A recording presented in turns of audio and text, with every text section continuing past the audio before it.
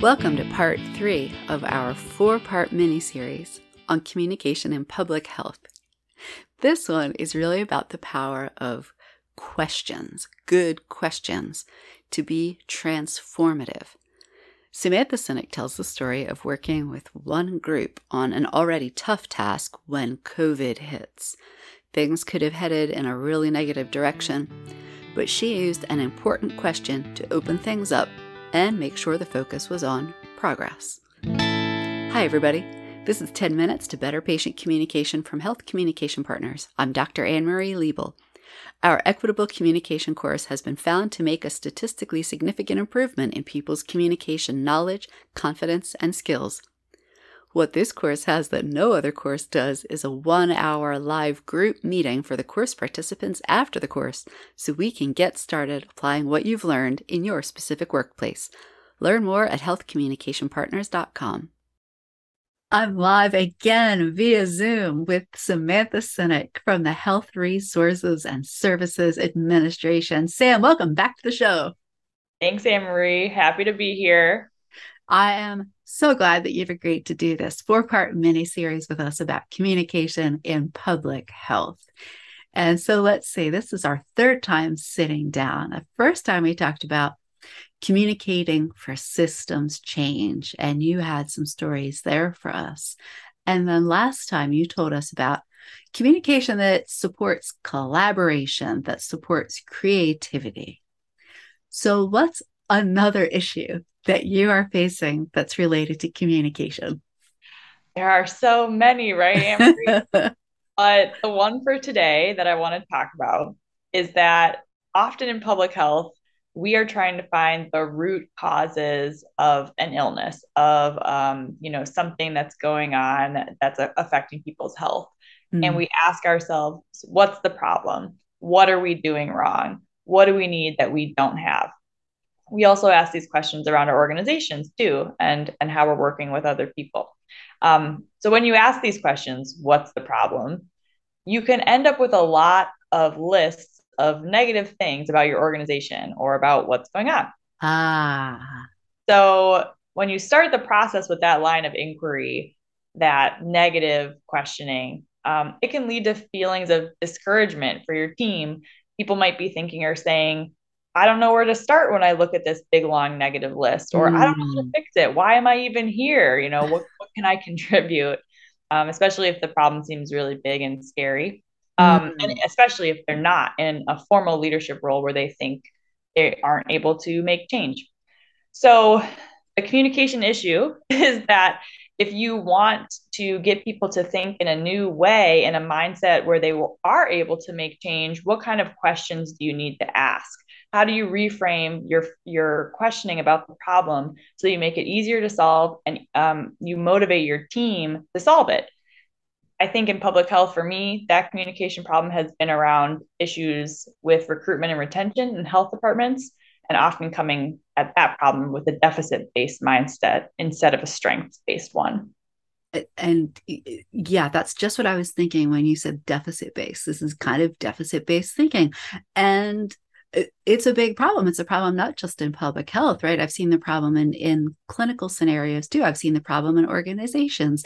So how are you facing this significant issue of our kind of tendency to kind of have this problem focus that leads to a deficit view? Sure thing. I think a pattern in our podcast series has been that I learned a lot from other people, from mentors, from supervisors. When I was working at the Beaumont Foundation as a program officer for workforce development, I was lucky enough to work with staff who had this inquiry framework called appreciative inquiry. They were able to bring into this leadership program that was going to help health departments with their issues around recruitment and retention. And by using that appreciative inquiry framework, we're asking questions in a way that helps the health departments determine what they were already doing that would allow them to hire and keep employees. We'd be able to change the conversation from what's wrong about the health department to what is right, what should we strengthen, what can be, and then using that to motivate the employees who are already there to figure out how are we going to continue to recruit and retain employees? It gets people excited. They build capacity as staff members. They want to solve the problem themselves instead of going outside or maybe uh, you know freezing and not being able to solve the problem. I mean, I'm excited about this because, Sam, I think we're talking some similar language here. And because I use a form of inquiry too with my clients. So, and I mean, we could talk all day about the power of inquiry to do things like you're talking about, like interrupt deficit perspectives and show people ways that they can act. And just it's so transformative, but it also teaches us a lot about the ways we've been doing things and maybe some new ways that we could do things. So, what are you learning from approaching this problem of, the root cause exploration with an inquiry mindset? What are you learning from that? I really like how you said, Anne Marie, that it helps people to see the future, to see what could be. What I've learned from using appreciative inquiry, especially with health departments, is that it's a powerful tool for shifting the narrative, for Mm. motivation, and for positive change management. For example, when we were working with these health departments, we didn't originally start knowing that a pandemic was going to happen, right? We got a couple months into our leadership program and COVID hit. So health departments had to deal with one of the most difficult challenges they had ever faced in their entire, organization's history. And these health departments who were engaged in appreciative inquiry, even though they were dealing with COVID testing and the quarantining and getting out communications to their communities, they were simultaneously still trying to figure out using appreciative inquiry, how do we recruit and retain staff?